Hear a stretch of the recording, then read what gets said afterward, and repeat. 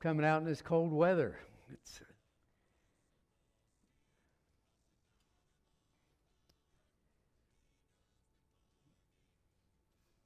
quite the mystery developing a sermon. My part, I feel like I wrestle with the Lord and pray and say, what do you want? I've got a whole bunch of thoughts. And the other night, I woke up in the night and was wrestling with it, tossing around on the bed, and it's kind of like I got the download. Boom, all right, here it is. And then I work on it the next day and try to put together what the Lord wants me to say. So the title of the message today is The Next Right Thing. And I don't have a scripture reading right up front. We're going to do it a little bit later on. I was counting up while we were singing that Gail and I have been members of 6 churches in our adult life. Some of them I was a pastor of, others we were just part of. But I would guess in most churches, over 100 people, you have quite a variety of different groups within the congregation. And it was always a challenge for who you're going to talk to in the group.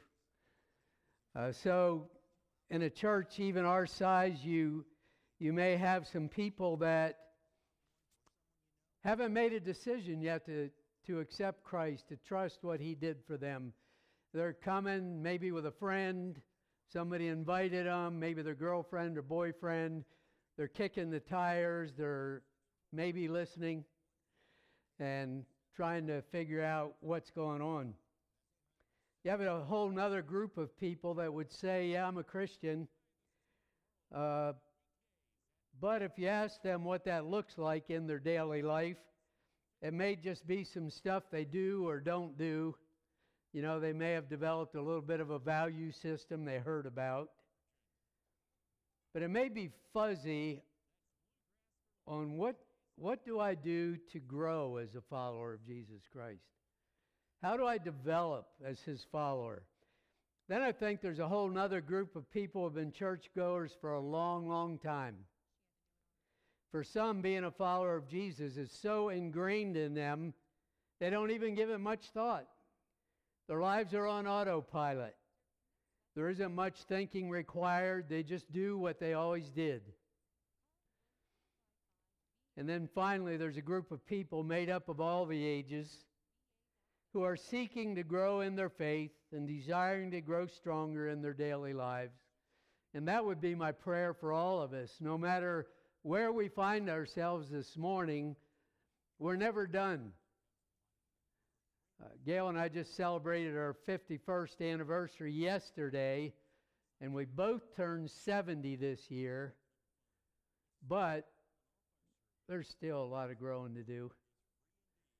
There's still a lot of growing in our spiritual lives. There's still stuff we could learn to have a better marriage, and just constantly working on it. That's just part of the Christian life, is we're not done till we get there.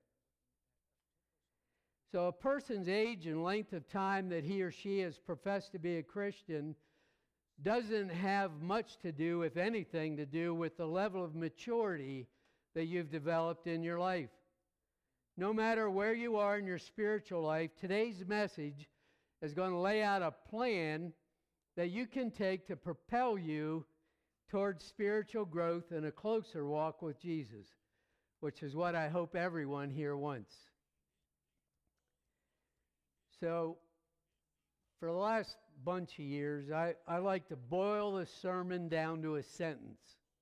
Now, it doesn't mean you can leave after I give you the sermon in a sentence. But if you did, you'd know what the message was about.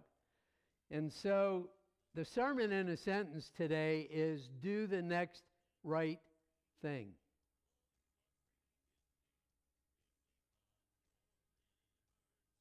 You realize if you go through the rest of the day and you just continually do the next right thing, you're going to have a good day.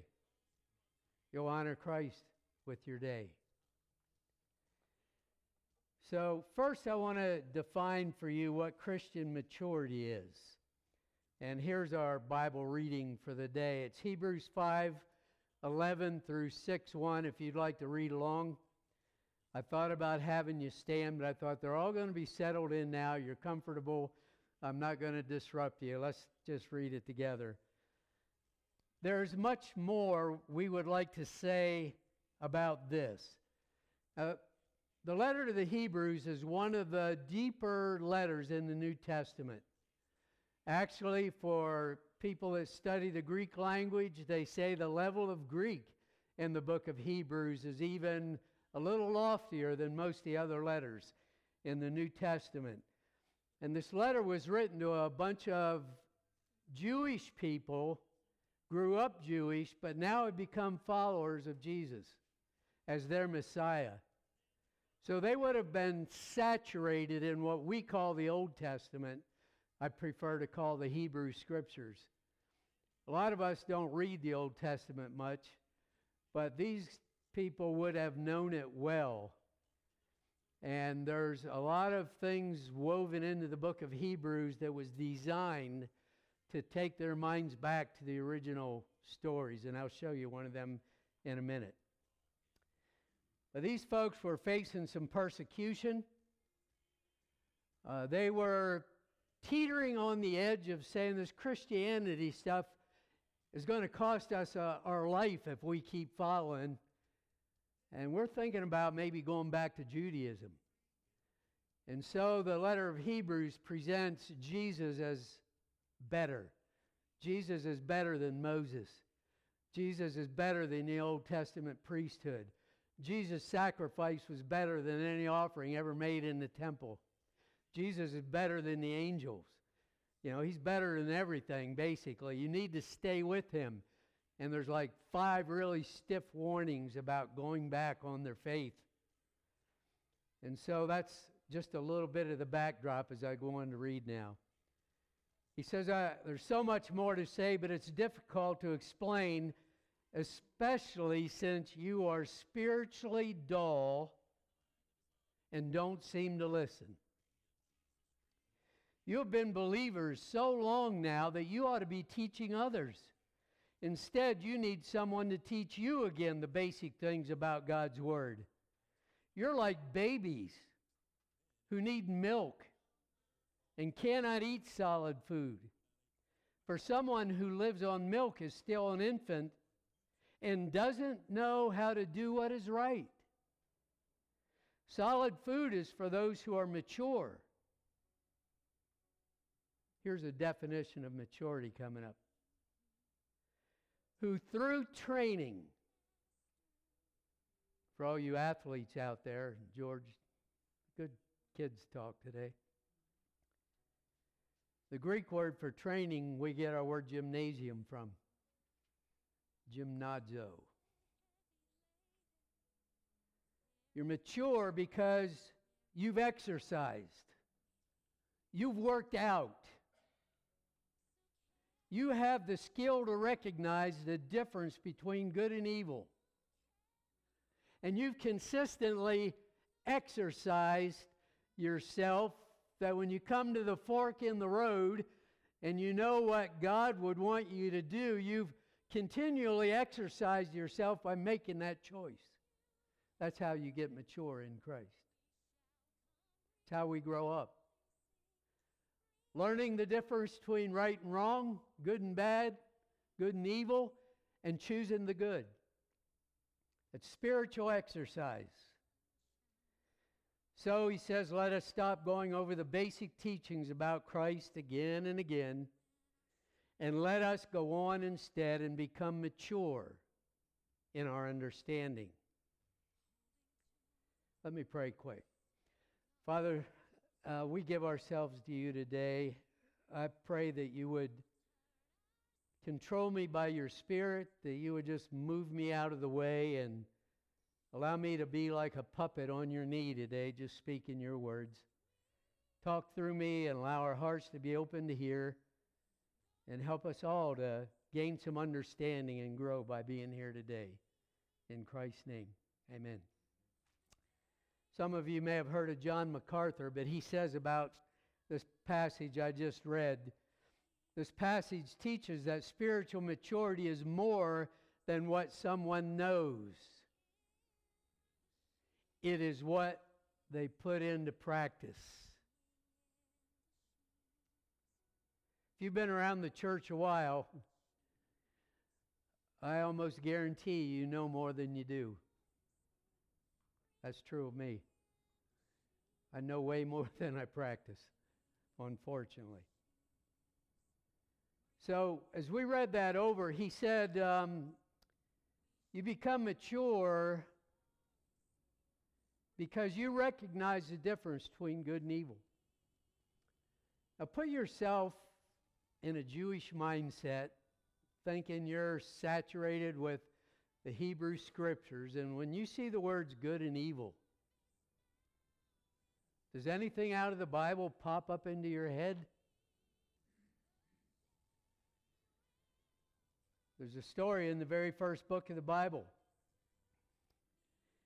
that God created man and woman. They were in a land called Eden. Adam was actually made out of the dirt of the ground of Eden. And then God made a garden and put Adam and Eve in the garden. And in the middle of the garden were two trees. One tree was called the tree of life, and the other tree was called the tree of the knowledge of good and evil. And that's where your mind ought to go. That's where the author of Hebrews wants your mind to go. All the way back to that first choosing of Adam and Eve coming to a fork in the road and taking the wrong fork. But in this passage, knowing the difference between good and evil is called being mature. We could say knowing good and evil is the definition of wisdom. Proverbs would support that. So why would God tell Adam and Eve, don't eat of that tree? Was he holding out on them? Yes, he was. He was holding out on them. There's a pretty strong case that the word righteousness could be defined by relationships. Jesus said the entire Bible hangs on two commands. Love God with all your heart and love your neighbor as yourself. What are they? They're relationships. So when I love God and I'm true to God, I'm in a strong relationship with Him, a right relationship. And when I do the right things by my neighbor, I'm in right relationship with them.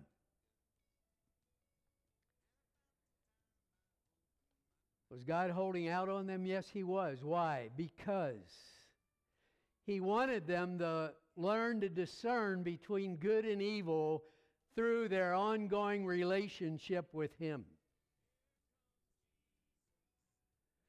But when they chose to eat from the fruit, what they did was short-circuited God's plan for them. He would have taught them good from evil as they walked together in the garden, and then they would have been able to eat of the tree of life and live forever.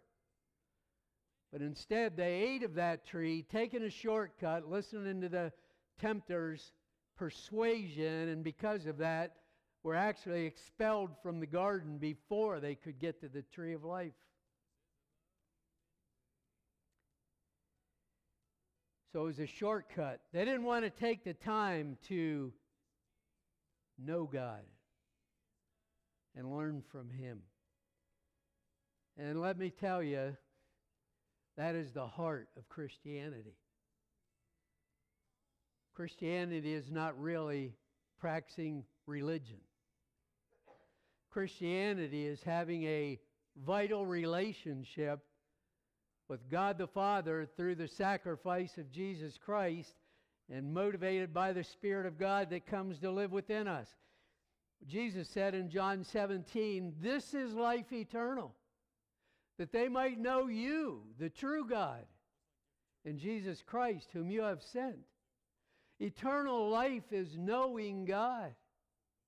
And knowing God, He will teach us to discern between good and evil. But Adam and Eve showed their lack of trust, lack of wisdom, and lack of maturity by their choice. So maturity is having a relationship with the Lord through Jesus, taking the time to learn at His feet what He has said, growing in the ability to make choices that line up with what He calls good, and steering clear from choices that He calls less than good.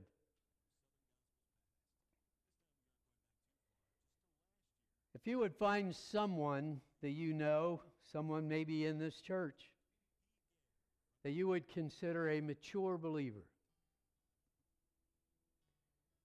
someone who most of the time makes God-driven choices, at least more times than not. And just for the record, none of us here are walking on water, so all of us at times still make poor choices.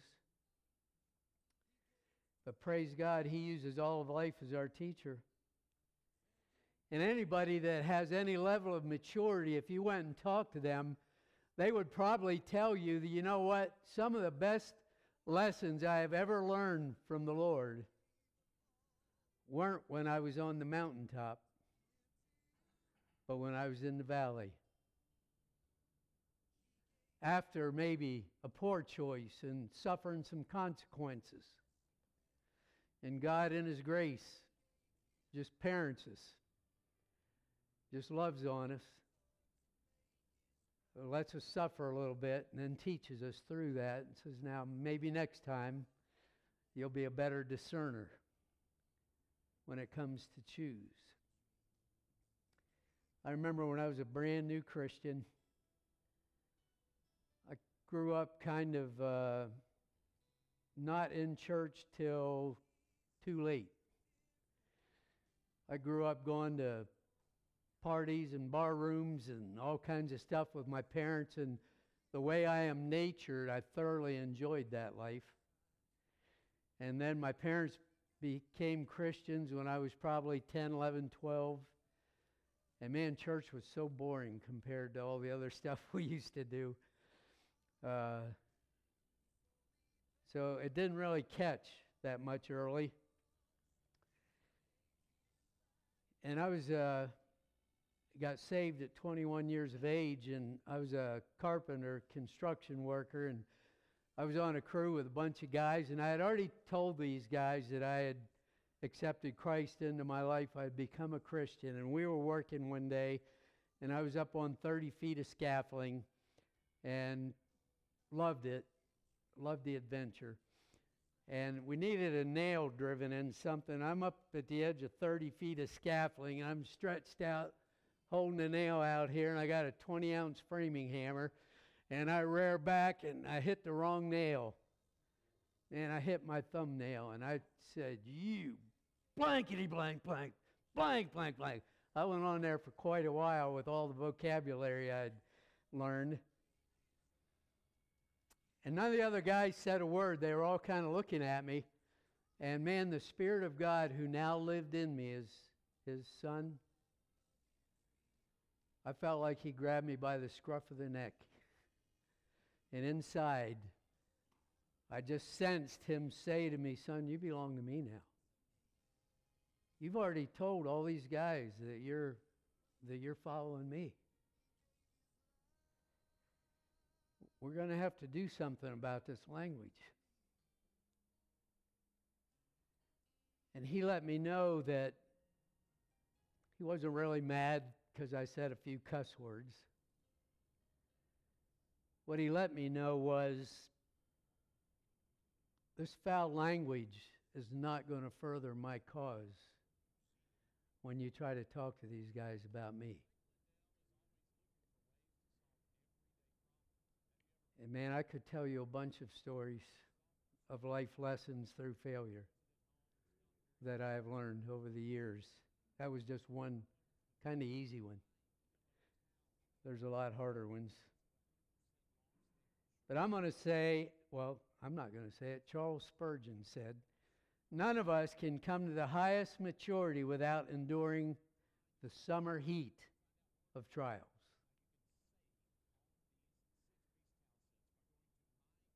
So the thing I would like you to see is this definition of maturity. And to be a growing Christian means we are exercising to where more and more we are making decisions that are informed through our relationship with Jesus Christ and from the Word He has given us.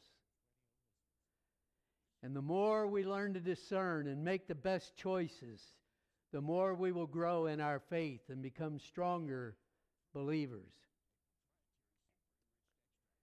So once you have Jesus in your life, He's going to begin growing you towards maturity.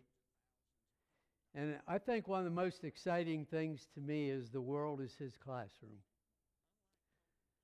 And every day there are so many opportunities to grow and to learn from our interactions with other people and from our own thought life and from our own good choices and our own bad choices. He just, as a gracious, kind Father who's already forgiven us for everything we'll ever do, just comes along and raises us up and teaches us through all of it. There's no need to beat yourself to death. There's no need to shame yourself when you blow it, but make it be your prayer, Lord, what do you want to teach me through this? How can I become more like you as a result of what I just learned the hard way? A second major thought today comes from Luke 22, 41 through 42. Not my desire, but your will be done. Not my desire, but your will be done. Famous prayer Jesus prayed in the Garden of Gethsemane. And I remember several years ago how that just hit me. And I thought, holy cow, that is how to live the Christian life. By Jesus' example, when He prayed in that garden, He said, Father, I know if you want to, you could remove this bitter cup from me, the cup of going to the cross and dying for all of our sin. It was brutal, savage. Who would want to go through that? But Hebrews says, for the joy that was set before Him, He endured the cross, despising the shame, and now is seated at the right hand of the Father. But in His humanity, Jesus said, man, Dad, if there's any other way, please remove this cup from me. But He said these words, nevertheless, not what I want, but what you want. And how many times a day could I pray that? Not what I want. What do you want?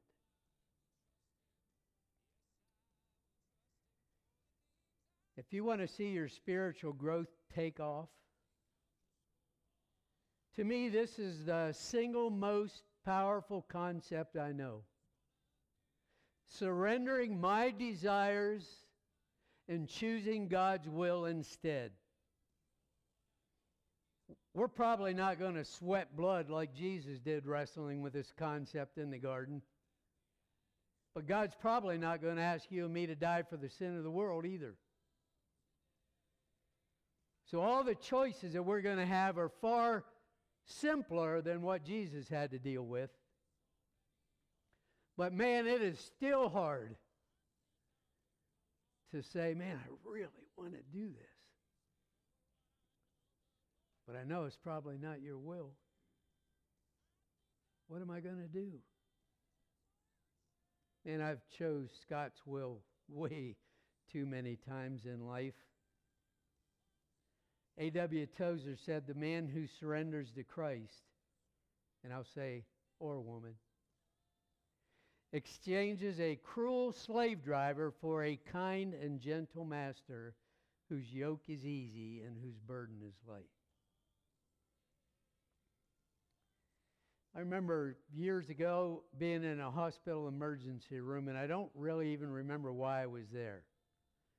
I don't think it was for me, but being a pastor, I got to the hospital quite a bit. But what I do remember this particular night, this guy being loud and obnoxious and being brought in, and I remember talking to a nurse and saying, what is wrong with that guy? And they said, oh, he's a regular here. He's alcoholic, he's drunk. He comes in and they'll wheel him back there and let him sleep it off. They put him on a gurney and they're wheeling this guy back into a little cubicle, and I hear, he touched me. Oh, he touched me. Know the joy that filled my soul. Something happened, now I know. He touched me and made me whole. Only it was slurred. And it was that drunk guy singing an old hymn.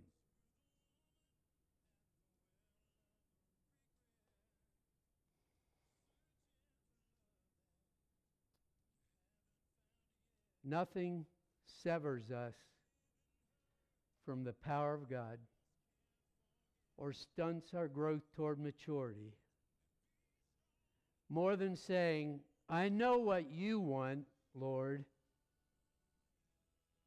I know you know what's best. But man, I really want this. I want to do this thing, whatever it is. I'm going to choose what I want today.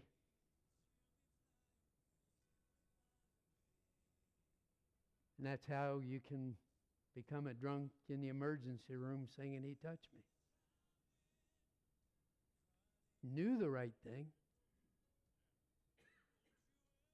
But what he wanted was more powerful.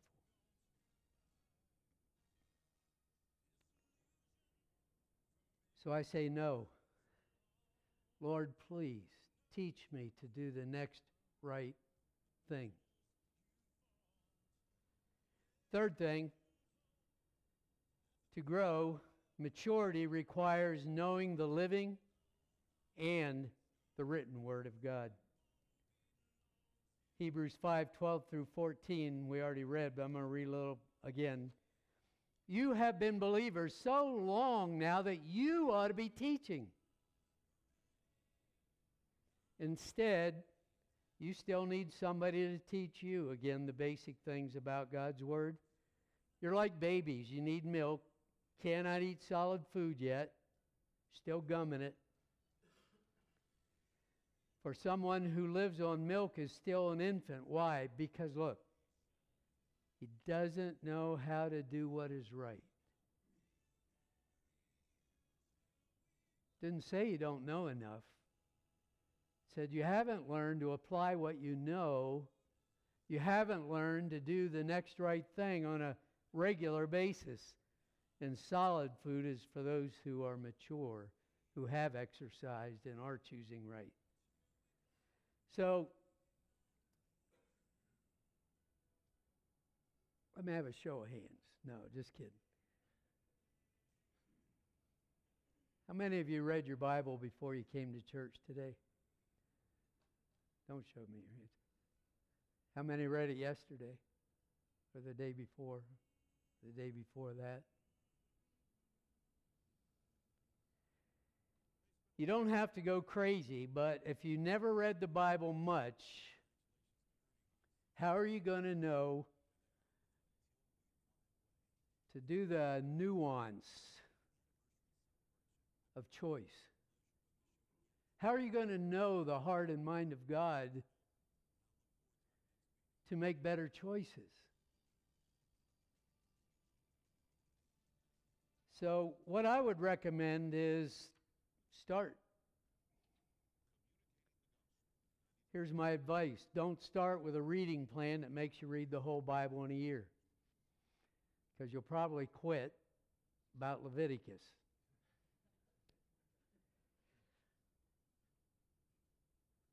But do something that you can develop into a habit of doing. Try start reading maybe a chapter a day, or just get up 10 minutes early and say, I'm going to take that extra 10 minutes and I'm just going to read a chapter or two in the morning and start learning what God's Word says. And I'd recommend start with the Gospels. Read Matthew, Mark, Luke, or John, or read all of them just in order. You'll see some duplication, Matthew, Mark, and Luke especially. Tell their stories from a slightly different perspective, but use some of the same stories in the writings. John's kind of unique gospel. I like that one. Probably the best. Luke second best. Why would I say read there?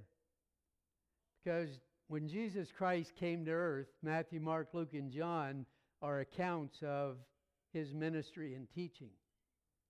And he was the only perfect human that ever walked the planet. He's the only one who everything he ever did, he discerned and made the right choice. And we can learn so much just from observing how he treated people and what he taught, and how he talked, who he associated with, and what the message was he carried.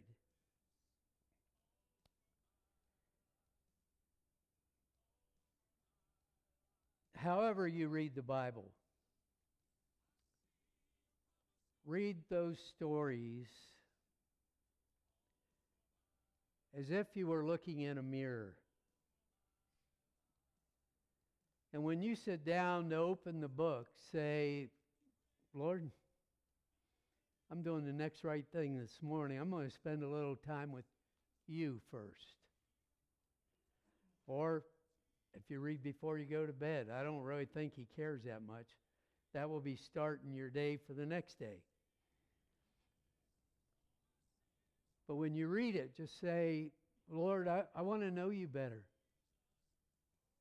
Will you show me what you're like from what I read? Will you teach me more about you and what you value and what's important to you? And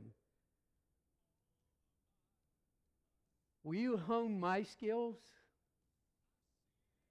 And Lord, will you show me myself?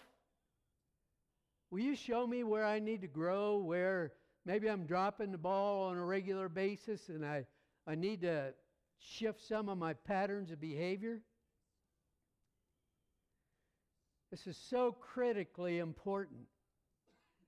And then when you come to church, you know what church is here for? It's not so you can go home and say, well, did that today. This body of believers is here for preachers to preach and teachers to teach and servers to serve and other people to love on you and help you heal and help you learn and help you grow. And every class that's offered, every Sunday school class, every time we gather here and listen to a message, every K group you're part of, every men's group, women's group, whatever the church is offering where the Word of God is going to be taught, it's another opportunity for you to learn more and grow more. And so come expecting. Don't come as a spectator. Bring a notebook. Start saying, Lord, show me something in my Sunday school class today that I need to hear. Show me something about you. Show me something about me. Help me to grow in my understanding of your word and your ways. This is not a spectator sport. And this is critically important. There's probably one of the most renowned New Testament scholars in our world right now. His name is N.T. Wright. And he says that it matters because without maturity, Christians are very, very vulnerable to all kinds of trickery that may well take them a long way away from where they ought to be. And wow, don't most of us know that is true? A couple months ago, I went to a funeral for one of the godliest women I've ever known. If you ever read my books, I've talked about this godly woman in there and how the Lord used her in an illustration. I'm thinking of this same woman. The preacher that was going to do the service said to the family, "Would you bring me her Bible? I would like to look at it." And it was funny, the family brought him a box of Bibles. She was 97. She'd worn out a few. She had notes written in the margins, passages underlined. She had passages highlighted with a preacher's name and date next to it when she heard a sermon on that passage. She had tons of her own study notes scribbled all through it, and things underlined and circled, and arrows pointing to stuff back and forth. And she had the names of her grandchildren, when they put their faith in Christ, the date and who led them to the Lord, and her own kids. Her life was anchored by the Word of God and her relationship with Jesus. And oh yeah, she was known for the love she had for everybody. Seems like what would bleed out of the Bible to me.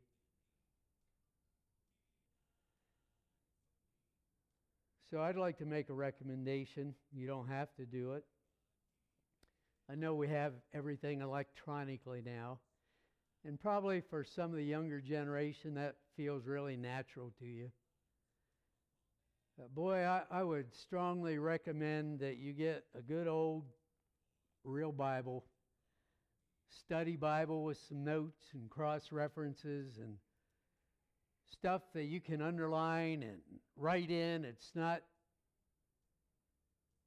what do you call that? It's not sacred to write in your Bible. I think a marked up Bible is really a great thing to have.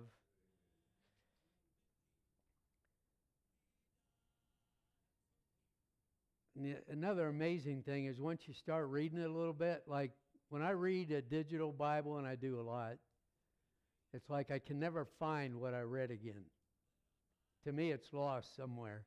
I mean, I could do a word search, but when I've focused and I've read my Bible and I've underlined something, it's like engraved in my mind. I know it's like this far back and it was on the right-hand column and I can find it again. So I just highly recommend getting a Bible, learning to love it, become familiar with it, write in it, underline it. It's really going to be difficult to do the next right thing without saturating your mind in the Scriptures. Gail and I got married, like I said, 51 years ago, and we were married about 2 years when I came to know the Lord. And that year she bought me a study Bible for Christmas. This is it.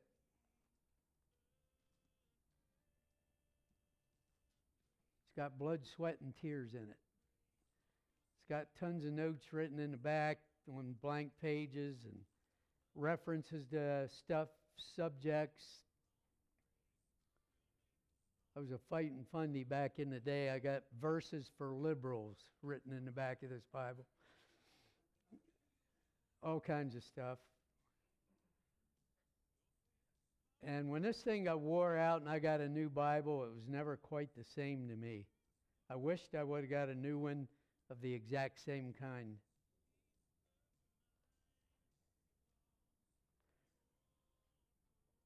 So this Bible, pristine Bible, was sitting in our living room on a lampstand where it had been ever since Christmas when I got it. And our TV blew the picture tube. I don't even know if they have picture tubes anymore. It was back in the dark ages, young people. Anyway, we had just bought a home and we didn't have any extra money. And there was no way we were going to be able to replace the TV set. And I remember like it was yesterday, and I was only like 21 years old, sitting on the end. I think the couch was gray in the living room. Broken TV still sitting right there in its place. It didn't work. And I'm sitting there in the evening after building houses during the day. All we ever did was watch TV all night. And I'm sitting there like, what in the heck do you do when you don't have a TV set? I'm just sitting there kind of looking around the living room. It's like a spotlight shone down from heaven. Not really, but I saw the Bible, and I thought, maybe I ought to start reading that thing. It was intimidating. And it was overwhelming. That's a thick book, and I hated to read. I went over and picked it up. I remember opening it up, looking in the front. Presented to Scott Rank from your loving wife, Gail E. Rank, formal. Occasion, Christmas Day, December 25th, 1975. I started reading. Every night, I'd sit there on the couch and read. First time through, I just started at the beginning. I didn't know any better. I just started at Genesis and plowed through. I probably skimmed all the genealogies. So-and-so begat so-and-so begat so-and-so. Just started reading. First time through, rough. Went back, did it again. Next time through, started recognizing some names. I even looked at the genealogies and thought, I remember that guy. I remember that one. I didn't remember many of them, but I remembered a few. At least they looked familiar. And just kept doing that. I'm going to guesstimate over the next several years 20, 25 times.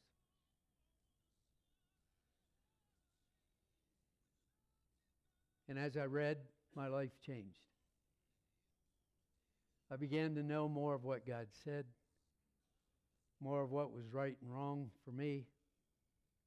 Not perfect by any stretch, but growing. And that's all God asks, growing. We're moving towards maturity. We're learning to do the next right thing. It's not that we do it every time, but we're getting better. So, what are you going to do with this message? What is your next right thing? For some of you, maybe it will be adopting some form of a Bible reading project. I'm going to start reading the book. If He's my Savior and I'm going to be His followers, it's imperative that I begin to read. If you can't read, the Bible is on audio. You can have it read to you. But for others of you, you've been around a while. Maybe the next right thing for you is, man, George is pestering me to teach something. Maybe I will begin to share with other people what God's given me.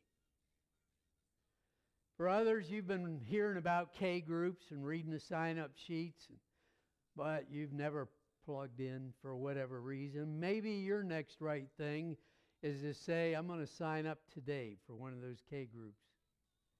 I'm going to study the Bible with a small group of people in somebody's home and get to know them at a personal level and see what God does with that.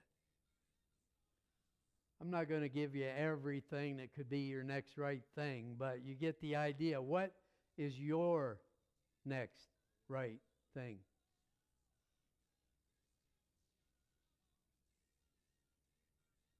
Fresh in a new year, it's a great time to make some choices today. That to be Jesus' follower, I'm going to do the next right thing. Let's pray. Thank you, Father, for the privilege of being able to share some things from your word today that have helped me immensely. And I need all the help I can get. I pray that you would work as only you can do. Only you can prod our hearts. Only you can open our eyes to see. And so take the message and do with it as you will. And if there's somebody here that for them the next right thing is to stop kicking tires and say, I'm going to trust Jesus Christ as my Savior. Man, what a great next thing that would be. So open eyes, working hearts, and use this response time for your glory. In Christ's name, amen. So if your next thing is something that you want to come and pray about or come and ask me to pray for you about, I'll be standing up front. If you need Christ as your Savior, I'll be glad to take His word and introduce you to Him today. But let's stand as we sing a hymn of invitation, and you come if you need to.